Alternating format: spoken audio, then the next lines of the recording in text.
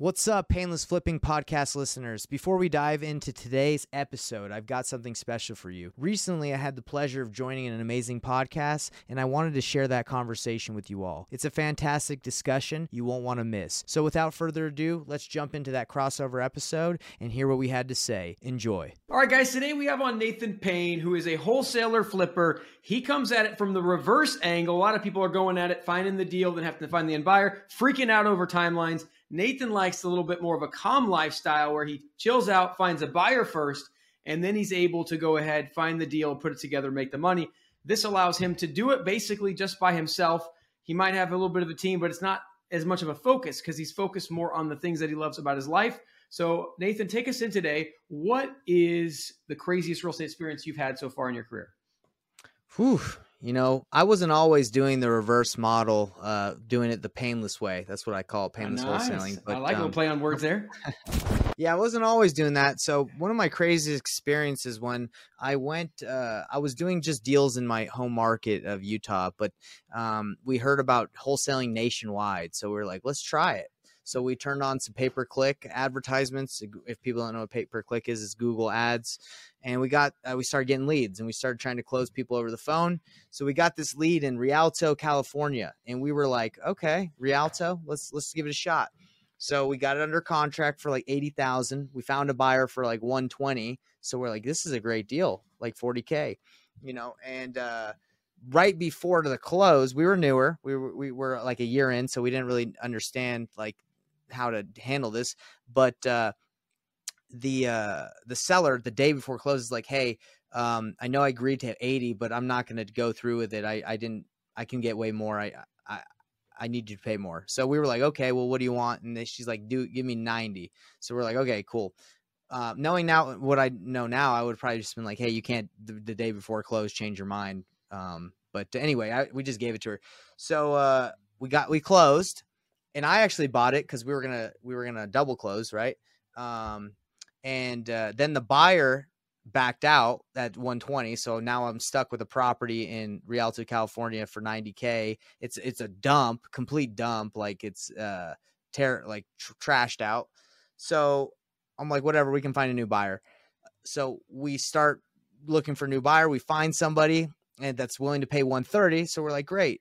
And the guy calls me and he's like, hey, I'm not buying that house unless you get the squatter out. And I'm like, what are you talking about? He's like, there's a squatter in there, and there's problems with squatters here in California. So I'm not messing with it. Get him out, or I'm not buying it. So I was like, well, just tell the guy to leave. So the buyer went there and he's like, hey, can you leave? And the squatter's like, now I've been here for like 7 months or whatever. I'm not leaving. Give me money, right? So we're like, okay, well, what do you want? Like $500? And the guy's like, no, give me $2,000 and 30 days to vacate, and I'll think about it. He wasn't even like gonna do it, right? He was just like, making those demands. So I had $90,000, and that was a lot of money, and that is a lot of money. So I was like, just tied up, being held up by a guy that's just in a property that I own. So I was like, I'm not gonna just sit here until this dude decides he wants to move out. I need to sell this house. So me and my buddy got in a plane the next day after the guy said no, the squatter, and we got there. We rented like a little van. This is it's kind of crazy, but we rented like a 12-passenger like van, got full insurance on it, and we were I didn't tell you this, but there's a big gate, like a 12-foot gate surrounding the property. So we were like, and the guy had locked the gate shut so no one could open it. And that's why the cops weren't able to get him out. So we were ready to blast that. Gate down in that van, especially we got the full insurance. Because I was like, hey, we got to get this guy out of here. But luckily, we didn't have to blast the gate down. We just got a locksmith guy that cut the lock off. Went in there. We told him to get out. And the guy, his girlfriend was there, and she's like, oh, you got to give us some couple days. And we're like, no, we told you need to leave. And she's like, well, he's at work. And I was like, okay, that's fine. Can you leave? And so she left. And while we're boarding up the property, the squatter and his boss show up, and they're like, what are you doing? This is where he lives. And the boss was getting all up in my face. And I'm like, bro, why don't you pay your employee enough to afford like not a condemned home? And the whole time his boss is trying to get him to, like staying there. So the boss calls the cops on me, and he's like, hey, we're gonna get you guys out of here. The cops come. The cops are like, hey, they had our back, and they're like, hey, don't worry, we'll get him out. So they called code enforcement, and code enforcement was like, hey, you can't live here, to the squatter. This house has no running water, no electricity, no plumbing, whatever. So they condemned the house, and the guy had to leave. But it was a crazy experience because, I didn't know that much about California law, and that they're like really heavy on, squatters' rights. But luckily it worked out for us. We sold it the next day. Yeah, it is fortunate that because I live in California, so I've done a number of these types of deals, and you can get hurt pretty bad in California if you're not careful. So, glad you guys made it out okay. So let's let's get into this, because I think this could be a good learning lesson for investors. So you were planning on doing a double close, and there's a process in that's like what they call the A to B, B to C. So if we define that out, it's like the A person, right, is the original seller that's selling it to you. You guys are the B person in this case, and then you're selling it to an end buyer, right? And so the C buyer was not funding the A to B transaction, which is something that, go ahead. I actually misspoke on this. We do a lot of double close, but this is actually what happened. So we were going to wholesale it, and the buyer backed out. So I knew it was a good deal, so I just bought it. That's what happened. I just bought it with my own money. But yes, in the sense that's probably what would have happened if a double close, if the buyer wasn't ready. Cool. Exactly. Yeah. So for those of you guys that are doing double close, if you're in a state that allows it, allow the end buyer to fund the original transaction. So that way you're not in a position where you're stuck. And in this case, obviously you made it good. So let's talk about reverse wholesaling. How does reverse wholesaling, like what problems does it solve? What problems, if we're being transparent, does it create in the process? So what problems does it solve? Is that the first question? Yeah, definitely. So the problems that it solves is, if you do it the traditional route, the way I was taught, and I think most people are taught, like you don't really know especially as a new investor, you don't really know if you have a good deal, right? Like you can run comps and you might know a little bit about the market, but if you're newer and you're marketing, and for example, in Salt Lake, and you're new and you're running comps with other properties in the area, you could lock up a property, and that street, without you knowing, could be the worst part of town, or that could be a bad area, right? But you just don't know that. And that happens a lot. A lot of investors, they just lock up bad deals, right? And they think it looks good because they compared it to something when it wasn't really comparable. So as you do it the reverse way, the painless way, you can call your buyer before you even lock it up, and you can say, hey, I have this seller, pretty motivated. What would you pay for this before I lock it up? And you're tight with them, so it's not like you're afraid that they're going to go talk to the seller. And they say, hey, you know what, I like this area, or hey, this area stinks, I'd need to be at 180. So when you talk to the seller again, you fully confident that you have someone in place, and you can say 170 and make 10, right? And it's already done. So that's the problem it solves, is if you're not confident in your comping ability, if you're not confident in the area, then it's very it eliminates that difficulty of knowing what to offer. Yeah. So let's say you take brand new investor, brand new. How do they know if the buyer that they have is actually a good buyer? Because you'll talk to some buyers and they're like, I want to buy at 20 cents on the dollar, right? And then other buyers will buy at 80. So how, in the reverse prospecting, you essentially, if you're newer, could easily find yourself in a situation where you're kind of run by the rules of your buyer. How do you know when it's time to get new buyers and it's time when you've got good buyers, you just need to work harder to find deals? That's a great question. So I actually did a 30-day challenge in the month of February. So I actually ended it early because my goal was to get a deal within 30 days in a new market without money, and I was already able to do it. So what I did, the first thing I did is I went to Atlanta, and I was like, okay, how do I find the real buyers? Well, the real buyers are either have done a flip and their flips are on the market. So what I did is, using batch leads, I just looked for buyers that currently had flips on the market that were listed. And I reached out to the real estate agents and the buyers and said, hey, I saw your property. Are you looking for more properties in this area? So that's a good way to find a real buyer, is do they actually have a property that they flipped, right? Not like hypothetically that you found them on Facebook groups, and they're probably wholesalers. And Um, you can also do some reverse engineering in the sense that like with batch leads or with these softwares, maybe like a Privy or any, other softwares that analyze what people have done. You could take market value, look at what they paid for it, you might be able to look at condition when they bought it, maybe not, but basically mhm. you could reverse engineer, right? Just kind of like your reverse method, reverse engineer what sort of margins are those investors working off of to understand if they're the type of investor that's going to leave enough room in the deal for you. 100%. Yeah. So another way that when I did this challenge, I started calling title companies that were investor friendly. I just searched investor friendly title companies or attorneys in the United States. I found like 3 or 4 that were in Atlanta. I called them all.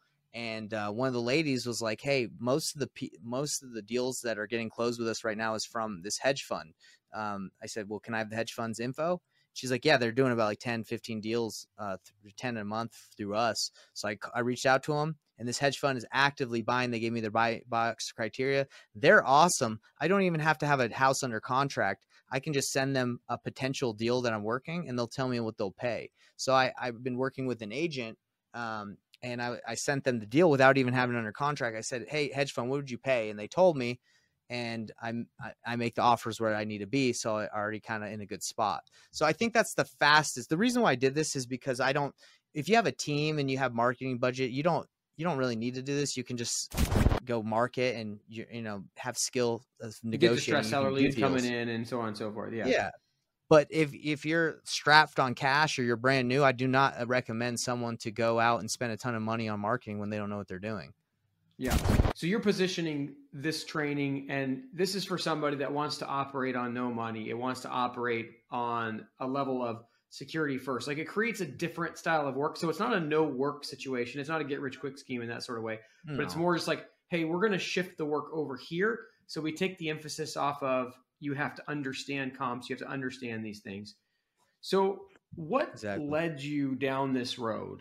Like, was it just kind of finding that, hey, I've got deals under contract that are hard to dispo, or Well, a lot of this kind of led me to this because I did the nationwide wholesaling model for like 2 years, and the Achilles heel of that model is dispo, right? So it's difficult to find buyers, especially if you're getting deals and you've never done a deal in that area. Like we had a pay per click campaign that was nationwide, so we are getting leads from everywhere, and we were like, hey, this makes sense. It's 50% of ARV. We got a great deal. Well, not in that area, not in Peoria, Illinois, where people don't buy in that neighborhood, right? Like, but you would never know that.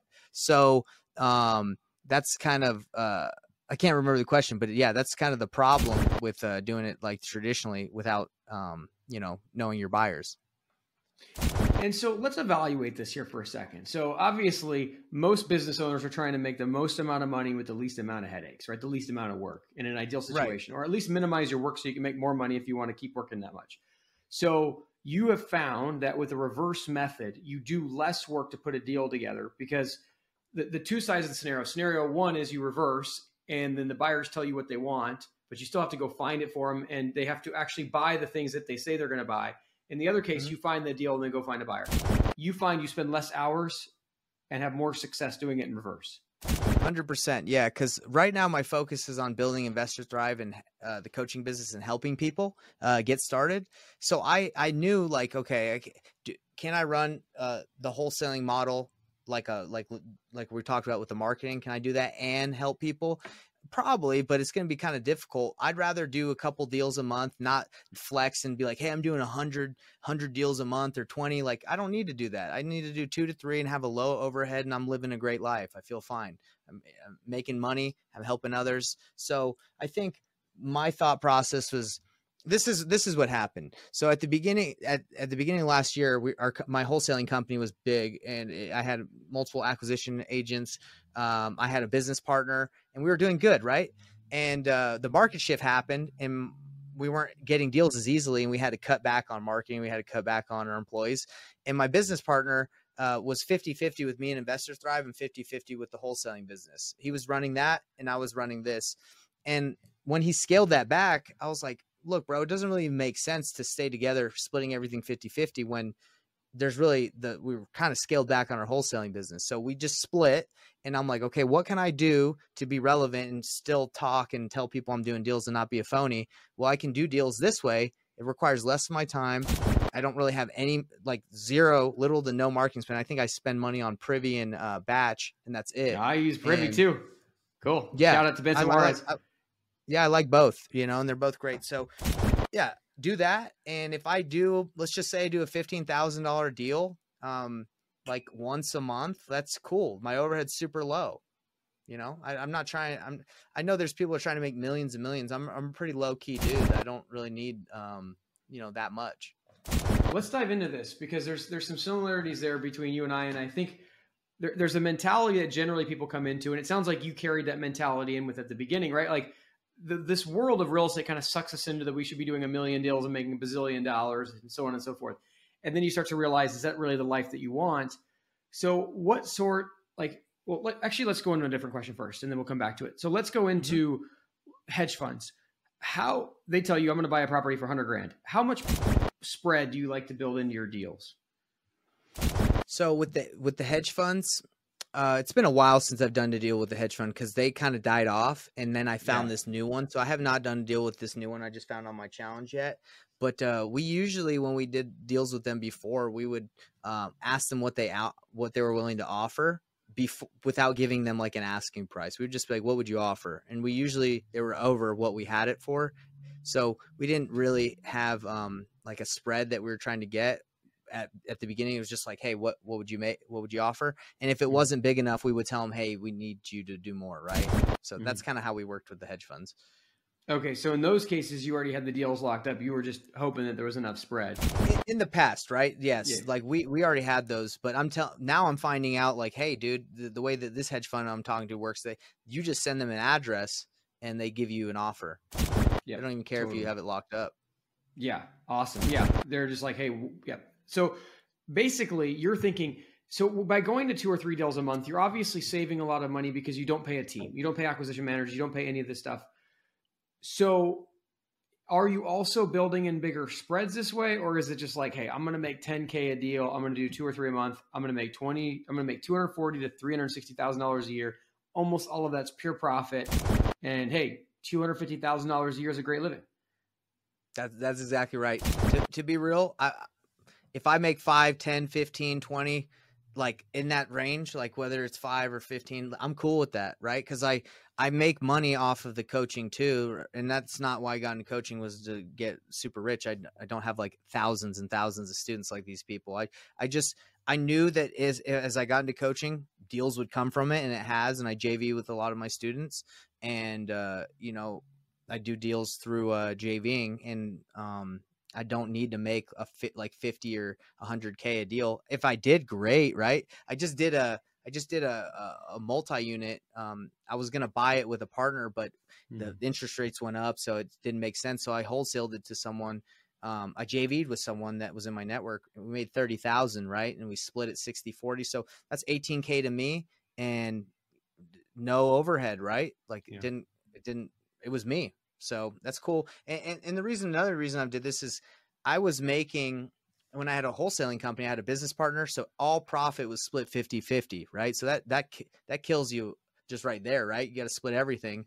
And then on top of that, you got to pay, is your wholesaling business 30% profitable? Is it 20%? Like, is it like, is the marketing crushing you? So it wasn't, after all that hard work and with the wholesaling business only, I wasn't really as profitable as I'd like. So I like this model, and it's a lot more relaxed. This kind of goes into, like, so I was having a conversation earlier today on a different podcast about team building, not in the investing space, but on the agent side. And it's so often the case that building of teams actually makes the team leader less profitable for years and for certain stages of the development until a certain critical mass is reached. And then obviously the tables flip over. So, but let's talk about, you're teaching your students the reverse prospecting method. So in most courses, it's the complete opposite, right? They're teaching you how to find the deal first. So a lot of times these course creators like that because then all these people have deals and they don't know how to fund them. And even though they teach them, the students still present the deals to the teacher in order to buy them. In your case, you're teaching people how to reverse prospect. So is it that they're bringing you a lot of buyers and then you go find the deals for these buyers? So in my course, I teach them how to find their own buyers, but I also give them my buyers, and I say, hey, go find these opportunities, and we'll JV together. Got it. Right? Got it. I see what That's you're how saying. it So goes. this is actually really interesting because essentially you're creating buyers agents out of your investor clients. You're just reversing the problem. Yeah. That's interesting. So essentially, and your students are still doing a lot of the same work they would do in other courses, but by being in your course, they're getting handed cash investor buyers essentially for some split of the profit. Yeah, exactly. And I've even come to the point where I'm like, as I've done this 90-day, 30-day challenge, I'm like, dang, like I'm good at negotiating, but I can tell that someone that's new will probably they're going to lose out on a lot of opportunities that I could close. Right. So Yeah. I even say, hey, set me up an appointment with someone that meets the criteria of my buyer, even and set me up an appointment. I'll talk to them. I'll close and I'll pay you commission. So like I'm even working with the students to help them out because I want them to make money too. Yeah. Yeah. Right on. So tell me, like, you obviously got lifestyle is a big priority. Making a lot of money is not the main goal. So, but let's just say we happen to drop $1 billion into your bank account and you had 100 lifetimes of cash flow. Like, how would your life change? That's a great question. If I had $2 billion, I wouldn't get a new. I'm saying I wouldn't get a new house. I wouldn't get a new car because I don't care about that stuff. But maybe that's a lie.